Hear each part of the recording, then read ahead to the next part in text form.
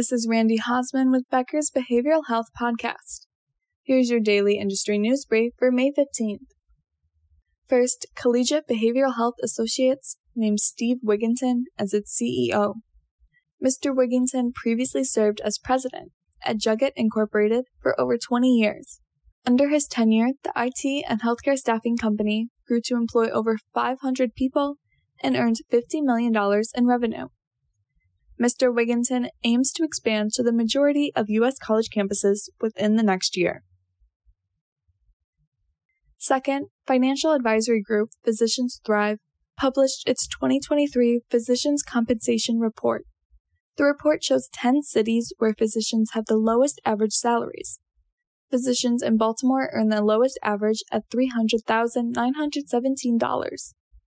The other cities include Providence, Rhode Island, San Antonio, Washington, D.C., Boston, Portland, Oregon, Denver, Philadelphia, Birmingham, Alabama, and Detroit.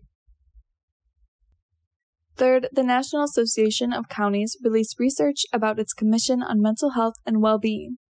In the last year, 75% of counties report an increase in incidence of behavioral health conditions.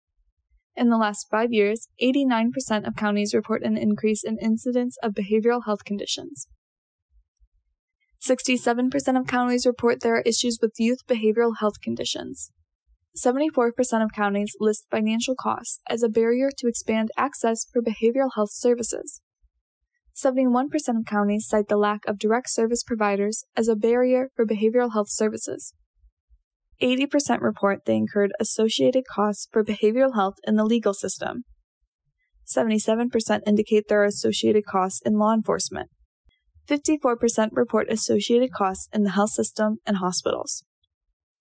Thanks for listening. Do you want more of the latest info on behavioral health delivered directly to your inbox?